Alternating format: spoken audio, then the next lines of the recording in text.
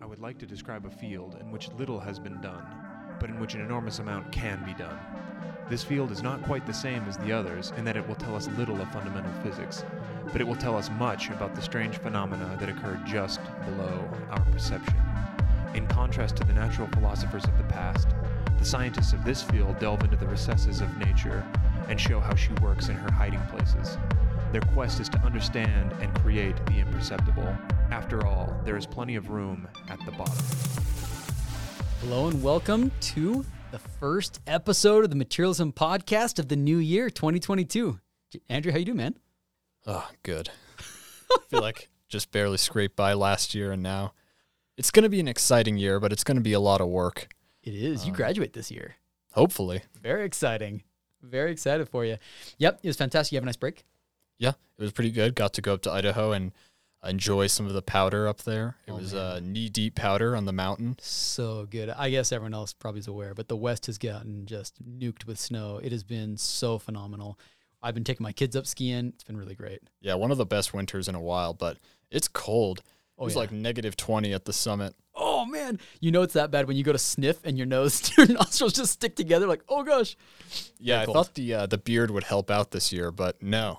It's a liability, man. It collects frost. Yeah, it actually got worse. Yeah. Well, I'm psyched about today's episode, and I am particularly psyched because it's one that I've wanted to do for a while, but the time wasn't right? The time became right this year when I went to the grocery store, and I'm buying my avocados, and you've bought avocados. It's a pain in the butt. You don't know if they're ripe, and they go bad so fast. It's this whole rigmarole. But then this time, I see a little sticker on it that says, Apeel.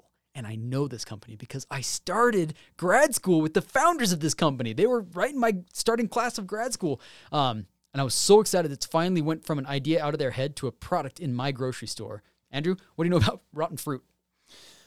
Oh, lots. I mean, as soon as I left my parents' house and had to actually buy food for myself, I quickly discovered the challenge of trying to buy foods so that it's just ripe when you need it the most. But I feel like avocados especially are a big challenge because there's a window. You get them when they're kind of green and kind of hard, and then it's kind of this like internal calculation of, is this going to be ready for when I want to eat it? Totally. And then you get caught up with something and you forget about it, and then it's too late. It's the worst. Poor shelf life of produce, not just fruit, but all sorts of foods, is a huge problem, right? All around the world, we would love to feed more people, be more efficient with our farming, manage the nitrogen cycle better, but part of that is going to be preventing food from spoiling. And that's why we have today's guest, Lou Perez, who is the VP of Technology at Apeel Sciences. Lou, we're so excited to have you here. You want to tell us a little bit about yourself? Yep, you got the name down, so all good there. But Lou Perez, VP of head the technology team here at Apeel Sciences. I've been here since the get-go and part of the founding team. Really started kicking things off the end of 2013. I basically oversee all the fun stuff, all the fun nerd stuff, ranging from our formulation development, so R&D work, to engineering, our software, data science groups. Get to basically work with some of the smartest people every day. So cool. So tell us a little bit about Apeel Sciences. In a nutshell, what is it that you guys do? So Apeel Sciences, we have developed a edible plant-based coating that you put on the surface of fresh produce that extends the shelf life. Could be up 2x and past that. And what's nice about it is that it works without refrigeration and it's all plant-based. That's what we. Yeah. So coatings, right? I know that when I go to the grocery, first off, I saw your product at my store and I was out of my mind excited for you. Just so excited. Cool. For those listeners who don't know, Lou and I started grad school together along with James, the other founder of the company.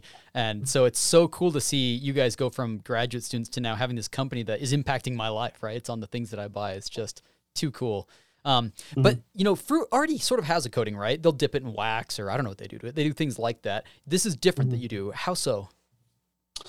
Yeah, so that's actually kind of nexus of the idea itself. So fruit or most land-dwelling plants have some type of protective coating on it that actually evolutionary-wise, that's what allowed plants to come onto land, is that what this coating did was prevent desiccation or water loss. And so what we did was when we first thought about this idea or heard about this problem about food waste, where 30 to 50% of food goes, gets wasted, gets lost, tossed away, what have you. Yeah, so incredible number, and just a number of different downstream effects from that, and so many inputs that go into our food today. The food system. It's incredible.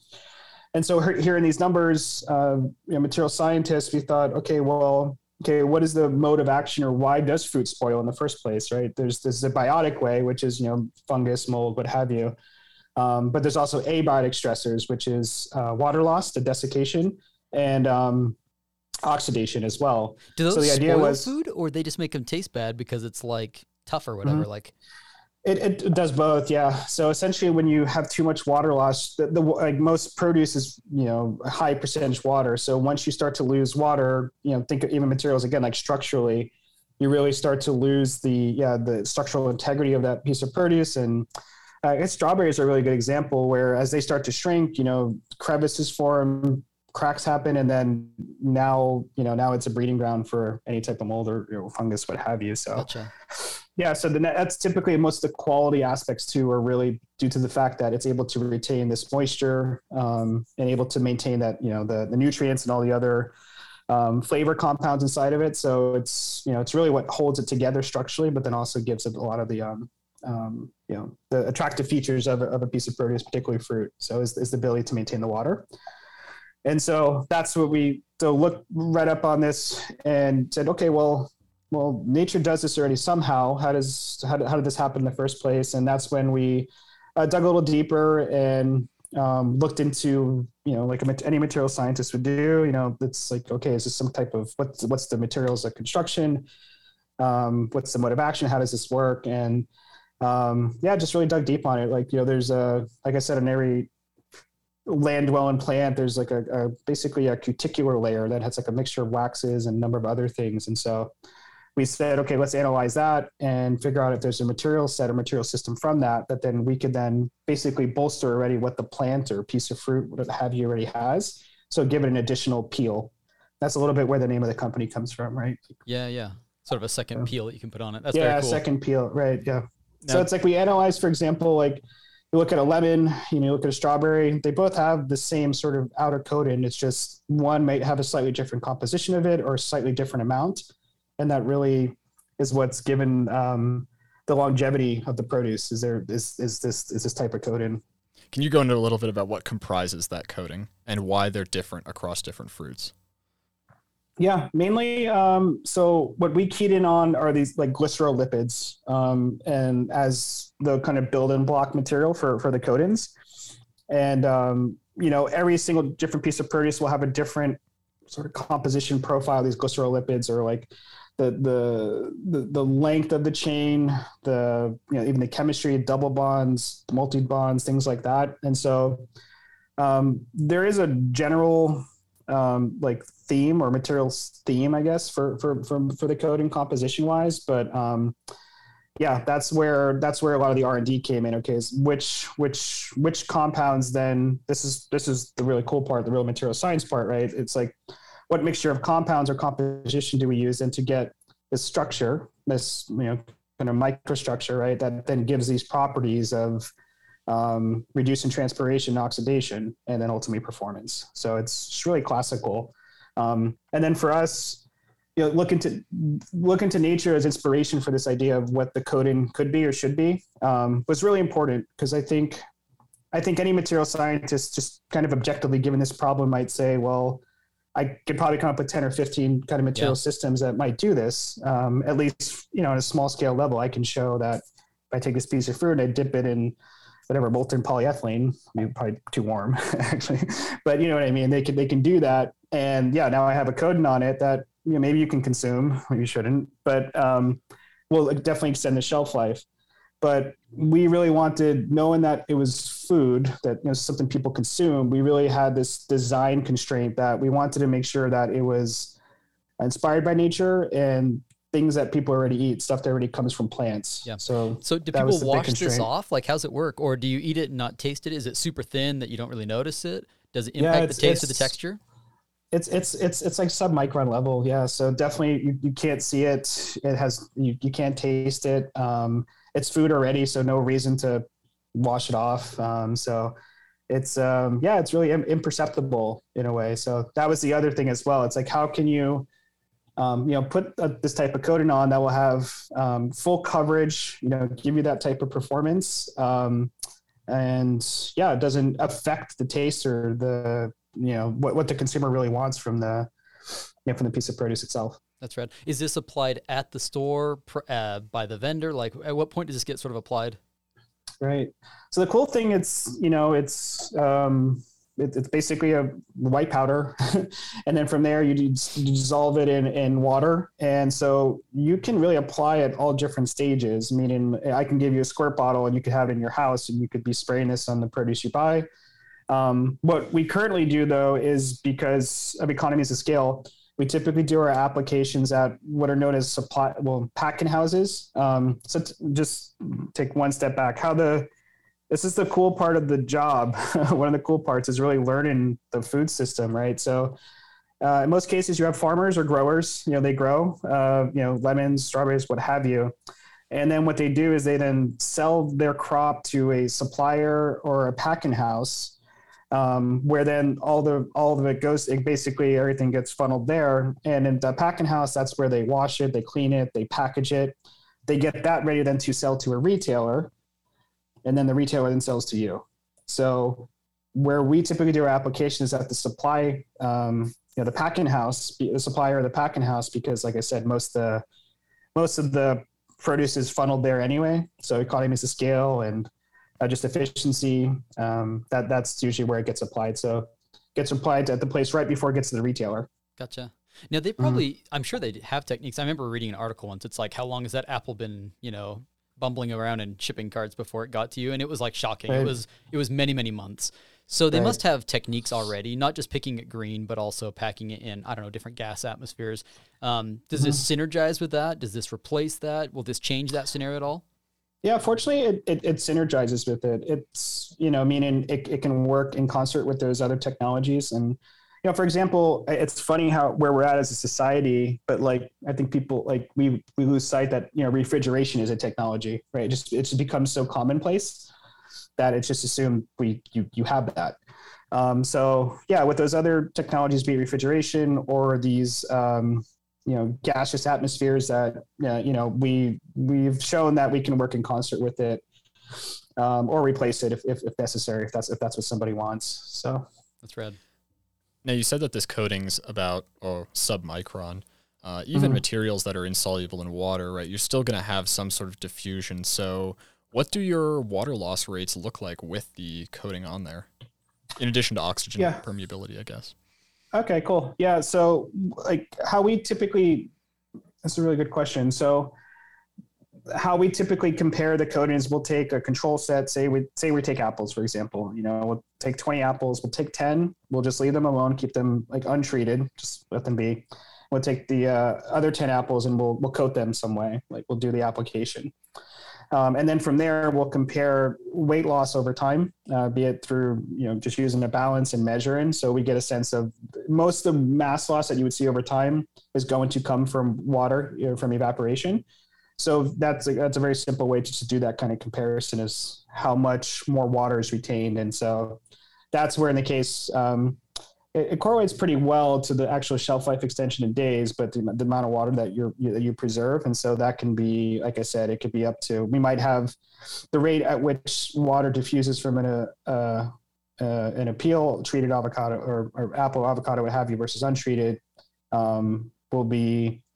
it's like half, half or more basically. So that's phenomenal.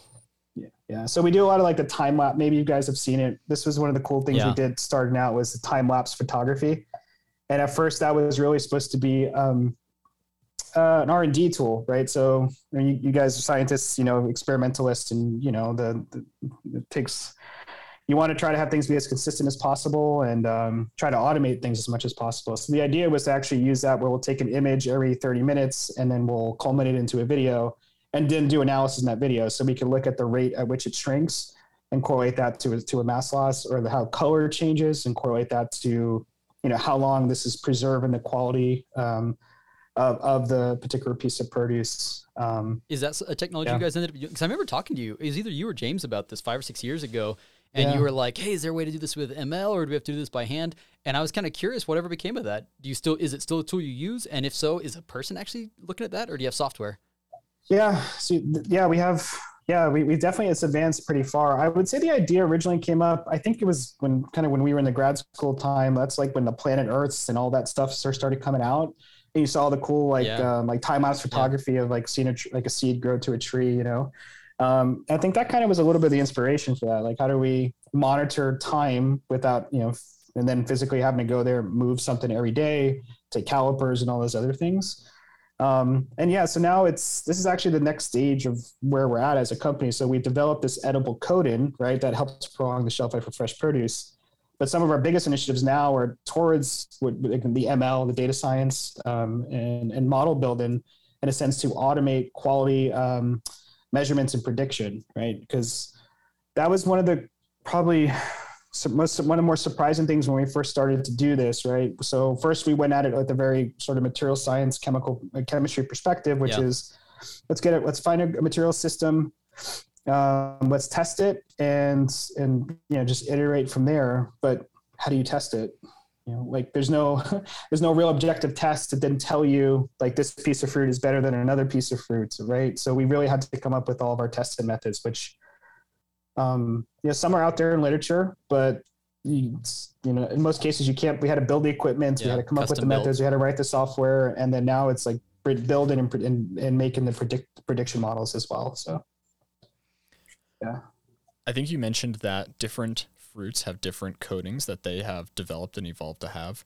Do you apply the same composition of your appeal to every single fruit, or do you vary it to make it more compatible with different fruits? Yeah, it's a really good question. So this is that's like most of the investors ask us, like that kind of questions. So in most cases, we can pretty quickly get on the dartboard with our call it like standard formulation. But as far as there's a lot of an optimization work that we'll do based on the topology of the piece of fruit, based on the the hydrophobicity of the surface, right? So we're trying to apply an aqueous formulation, and some fruit already has a natural like wax layer on it. So, wax being particularly hydrophobic. So then we have to come up with creative ways to then ensure we have a, continuous or contiguous coating around each piece of fruit. So, each piece of fruit will have a little bit of its alterations in regards to the formulation and maybe the processing of the formulation, it's very material science. So it's not just composition, it's how you then make that formulation in a way, right? That then will control its final properties. So speaking of material science, I can't remember what you did for graduate research. Was it similar to this, or was this like a totally different field after you graduated that you sort of moved into? Yeah, the field was definitely totally different. But as far as in grad school and throughout undergrad, I studied thin film, basically, like organic thin films, Okay. So really took a lot of those principles and applied it to then this new area. In particular, in grad school, I was looking at organic electronics, thin film organic electronics, and doing synthesis and also structural characterization work. Okay. With Ed Kramer and Guy Bazan at UCSB. Okay. So most people, and you know this, but starting companies is hard and typically very unsuccessful. Was this your first shot right out of grad school? Yeah, it was. And it's sort of the best time, I think, to really do that kind of stuff. You don't really know better. And it's actually kind of cool because every time we hire a new employee and they're coming out of their PhD, you can tell, like, they just have this sort of like almost grit to them, it's kind of like hustle. And so, it was right at the end of grad school when, finished up the thesis and then jumped straight to doing this right away. And it was James, you mentioned before. Yeah, he was, part of our cohort at UCSB, and then another co-founder, Jenny Du. And she was actually a postdoc in our research lab in the Bazan lab. And so, I just got started from the get-go, and just started. Well, 1 for 1, and now you've got a very successful company. I mean, you got to feel like you missed out on like the struggle bus. You just were successful right out the gate, man. Well, tell me about. I remember hearing early on that you guys got funding from the Bill and Melinda Gates Foundation. How'd that come about? How impactful was that for you guys? Yeah. So, we had won the new venture competition at UCSB. It's an annual, sort of like a pitch fest. And at that point, what did you have? Did you just like have a really idea. early preliminary? It was just an idea. Just an idea. Yeah, just an idea. Because we were deep in our, PhD work and pretty dedicated, students, researchers or whatever. So it was really just the idea. And yeah, so went and pitched that idea. And of course, you put together all the, the materials, the total addressable market, competitors, what's out there, and fortunately put together a pretty strong package and won the new venture competition. And then the Bill and Melinda Gates, we applied. They had their grand challenges. They released that, I believe, every several months. And one of them was about in sub-Saharan Africa, cassava is or yucca. There's a couple names for that. I grew up calling it yucca, but it's cassava is, I think, more global. And they wanted to find different ways in sub-Saharan Africa how to preserve cassava so they can get it to market, because it's a crop that it grows underground. It needs very little inputs, but the shelf life is terrible. It's like once you cut it, it's like a day or two and then you're done. And so that's why in most cases it's just turned into some type of flour. And so they had a call out for this, and we're like, okay, well, this idea of appeal, how do we apply that to cassava in sub-Saharan Africa to help prolong the shelf life? That is so cool. Yeah, but yeah, we got a long way to go. And I wouldn't say one for one. That's the fun thing about starting the company is that, you think, all right, I solved this problem, and we're good. It's like, no. We always joke that your reward for solving a problem is more problems, So you have to fall in love with that process and continue to push through. So yeah, we're very fortunate and very grateful for where we're at. But still, yeah, I think just with the potential, a fair bit to go. Yeah. And you as VP of technology, you're solving mostly technological problems, right? You're not necessarily focused on the business market and those challenges, which exist, right? But you're actually trying to make better technology happen. Tell us more about that. Like, what is your problems that you're currently trying to address? Yeah, that's a great question. So yeah, definitely try to be more focused on the technology side, the innovation side, and still have to wear the founder hat, in regards to some of the business direction, executive decisions, things like that. But mainly, yeah, what we're looking into now is, so for us, we consider our products new produce categories. So we're always talking about, okay, what's the next produce category we want to work on to then release to the market? For example, like we have avocados, apples, limes, citrus, and a couple of others. But there's a number of other categories that this technology can work on. So my team does a lot of product development efforts to then figure, okay, what's the next category? And then, so we would call that a new product introduction. The other big thing mentioned maybe a little bit earlier is this idea of quality, like really trying to come up with objective measurements for produce quality and detect. So basically, how can we use imaging or other advanced imaging techniques, be it hyperspectral imaging, or even just using spectroscopy itself to give us more inference on the quality of a piece of produce, right? Because right now it's is this really like hard a different to product altogether? Is this something you could sell to stores? Because right now you go to a grocery store and there's like a cart and it's like, turn the melon over and smell the bottom side. And if it's, such and such smell, maybe it's ripe. But I feel like it's a lot of, guess and check. I'm not really sure if there's like a good rigorous way to test this. I would totally buy fruit if I could be sure that it was ripe. I hate buying a mealy apple, and I hate buying something that's not ripe yet. Yeah, exactly. So, and I think there's just a ton of opportunity in that field. So, the idea wasn't necessarily, I would say, to develop an edible coating that prolongs the shelf life for produce. It was to help fight food waste. Yeah. And we think there's other ways to do that as well, in addition to this coating and this idea of being able to use these analytical techniques, non-destructive analytical techniques or imaging, what have you, to then give more inference into both the detection of certain defects or other qualities, right? So can we sort, oranges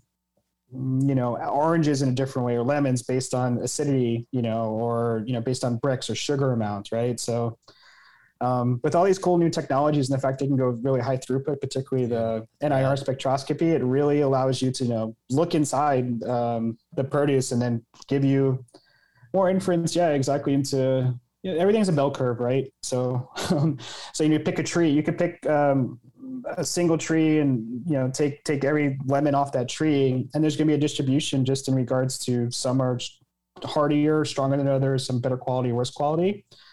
And I think the industry does a pretty good job of how they sort and segment things now.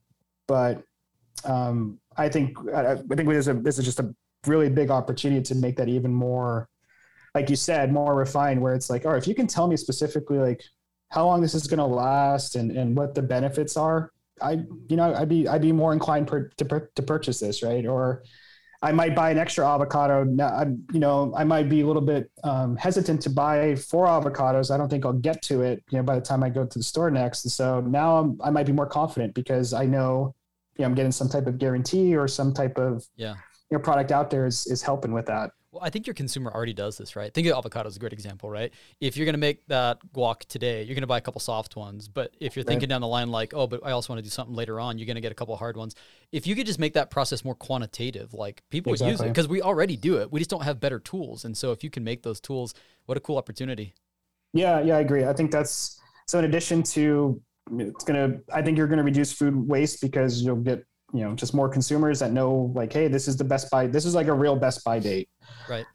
For this piece of produce. This is when you should really have this buy. It should really drive the right consumer behavior. But then in addition, if you think from a retailer perspective, they could then really figure out how to inventory more properly, right? They should know when I should put these ones out today, this set of avocados out today versus this set, because, this is predicted to be, ripe and ready, tomorrow versus this other one, which I might have 2 or 3 days. Right. So then you could reduce the waste that happens at a retailer, which is also, there's a lot of more articles and things on that now, a lot more data of retail waste and a lot of feedback and a lot of initiatives there. So. Yeah, for sure. And have you found that fruit spoilage is more predictable with your coating on it? Or does it introduce more variance? We found that actually reduces the variance. So I think what it does, like, again, this idea of a bell curve, it'll take the ones that are at the ends and sort of bring it in more. So it makes the distribution actually more, more normal or more, less. Higher Weibull modulus, just say it.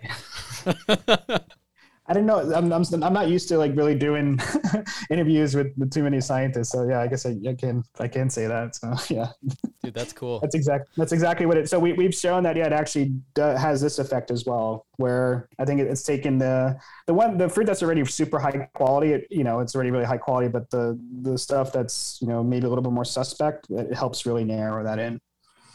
So tell me, I mean, how do you guys protect this technology? Is this trade secret? Is it patent? Is it a little bit of both? What do you do? Because I imagine there's got to be fast followers realizing, holy smokes, this is a huge need, and so there's a huge market. Right. No, it's a great question. It's been one of the cooler things I've also I've gotten to learn by starting the company is this idea of intellectual property and how you approach it. It's such a interesting world that we've built.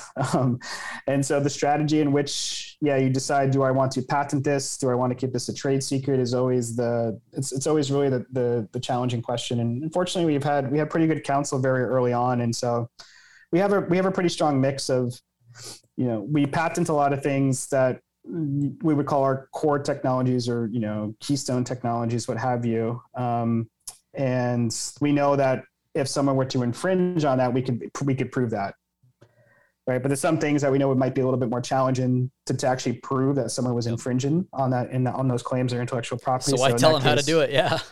Yeah, exactly. So why tell them how to do that? So that's the real fun balance of kind of being put in that type of managerial leadership position, what have you, is making those type of decisions. And there's always gray area in regards to like, well, is this really, should we patent this? Should we not patent this? Like, it's always cause it's costly, right? And understandably so. Especially, but ultimately, I assume you're global as well, right? You're not just patenting in the US. Yeah, exactly. So we patent around the world because that's the fruits, that's again, this is, really yeah, exactly. And this is where also, in addition to not realizing that there wasn't going to be a tool that just told us like bad or good, in regards or the coding's doing great, but we had to make those up, just learning about the global nature of the food system, right? So the fact that you're probably, in the US, you're probably getting blueberries from like, Chile now, like it's just, and things that you just don't even realize. Sometimes you might see it in the package no one really does that. Right. And so because of this international nature of the food system, you have to really consider, where do I file, China, Japan, do I do Chile, Peru, Mexico? And you could, so you have to come up with your strategy because it can get really expensive and really take up a lot of time. So that was coming up with your IP strategy is like one of those things that super important, especially for young technology companies, really to get some counsel on that and at least have an initial way of how you want to approach it and then evolve as necessary. So tell me about management. Like obviously you guys were a bunch of, grads and you were pretty technically proficient, but as the company grew, you're doing less of the experiments yourself and you're managing people. Has that been a hard skill to learn? Because I think of me, and that's been like a huge learning curve. I was a great researcher and now I don't research. I run a research group and that's been hard to learn. Right. Yeah, exactly. And there's no book for it, right? You kind of, I think most people just like in your case, probably mimic what, what your advisor did or what other advisor or people you've seen around you. So for me, it was really, it's been a really fun ride. I mean, I originally was, my original intention was to be a professor. So I was going to go do a postdoc and, go profess somewhere. But we've got an opening if you change your mind right now. Utah, that'd be awesome.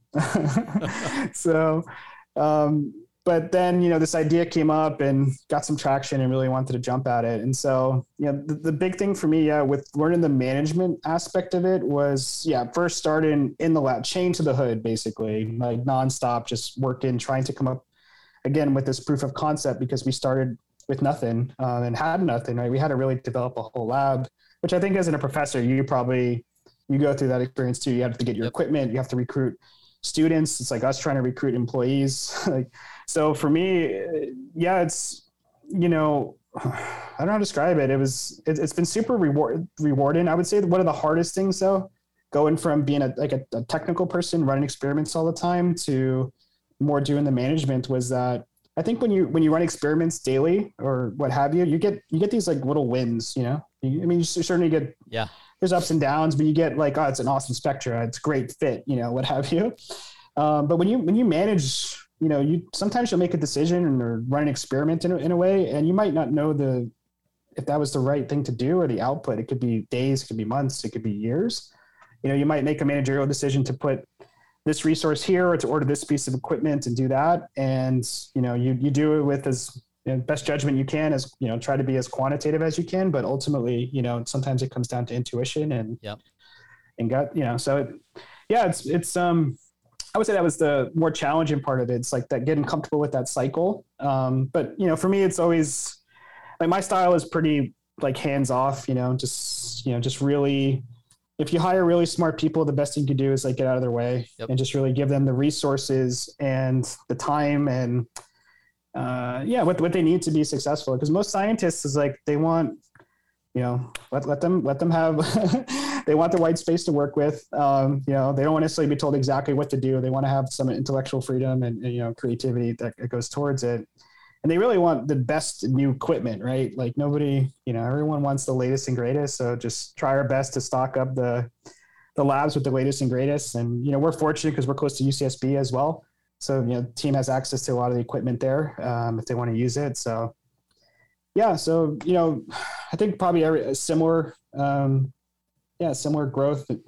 pains, I call them, that I think any manager would have in any type of profession, be a professor, I think definitely similar.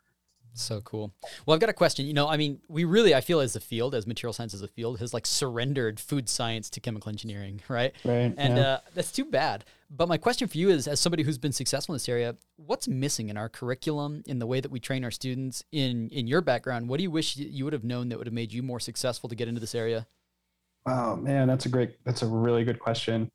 Because I definitely think from the material science, I'm a homer for material science. Like it's the greatest thing in the world. Like, so I think the background and the coursework, super helpful, building the fundamentals of, obviously looking at material systems and understanding like the trade-offs, like the Ashby plots and all that other fun stuff. But like, as far as thinking what would have been more useful, it's a really great question. The only thing I could think of is probably, I think more industrial, maybe more industrial, like maybe professors that have a little bit more industry experience, or guest lectures, and like really hearing their stories of how, how things work from a academic research lab, and how that then transfers to a industrial lab, and how that scales, some of the constraints and things that you have to think about. I would say didn't get too much of that, which I understand in the PhD, because, you're typically, that's the time to really go deep on something. But I would say in the undergrad level, that probably would have been a little bit more helpful. But no, it's a good question, because I think overall, like the discipline's awesome because it's very broad and gives you all this, like the thermodynamic fundamentals and structural stuff and what have you. But yeah, as far as thinking about outside fields, I think a little bit more of a focus on that somehow would be useful, be it via guest lectures or courses, that at least talk about how to approach it, or people that have lived it, I think would have been pretty cool. But yeah. For sure. Well, Lou, this was a pleasure, man. Thank you for meeting with us. We sure appreciate it. And I got to say, 15 years ago, I remember you and Chris showed up from Florida, and I remember being just intimidated because you guys were smart dudes. And it's fun to see that 15 years later, you're still impressing, still doing really cool stuff, man. It was great to catch up with you guys. Yeah, definitely. If I make it out to Utah, it's like Salt Lake City. Is that where? Yeah, come ski, man. Come ski. Come to our canyons. Oh my God. Yeah, that'd be awesome. So yeah, it'd be great to catch up. And likewise, if you guys are around here, I'd love to show you around Appeal, give you a lab tour and show you what we're up to. Okay, sounds good, man.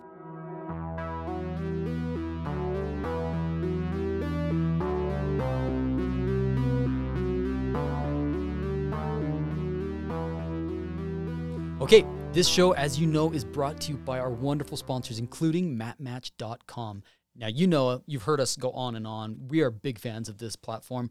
Let this be the year 2022 where you actually check it out if you haven't yet. It's awesome. If you're a vendor and you want to get your products into the hands of engineers, consider listing your stuff on mapmatch.com. Or if you're an engineer and you just want to find that right material, what exactly alloy grade are you looking for and who can sell it to you, check out mapmatch.com and you can find it there. I'll be teaching a materials informatics class this spring, and I'm actually going to have my students come and check this out as a resource for materials data, where they can pull the data from the spec sheets from these providers, which will be kind of a fun exercise. And as always, our show is sponsored by the Materials Today journal from Elsevier. They have a lot of really great articles, especially a lot of new articles on different biomaterials that are helping to solve a lot of our challenges. So definitely check them out. You can find all of their conferences at materialstoday.com. You can also find them on elsevier.com. If you have questions or feedback, please send us emails at materialism.podcast@gmail.com. Make sure to subscribe to the show on iTunes, Spotify, Google Play, and now YouTube, or wherever you find your podcasts. And if you like the show and want to help us reach more people, consider leaving a review. It helps us improve and exposes new people to the show. And it puts a huge smile on my face. It makes me so happy to read your reviews. Thank you guys out there who are helping us grow this channel. Finally, you can also check out our Instagram page at materialism.podcast and connect with us and let us know what new material you'd like to hear about next. We'd also like to give a shout out to Alphabot and Kilobyte for making the music for our show. You can check them out on Spotify and YouTube. Catch you next time. See ya.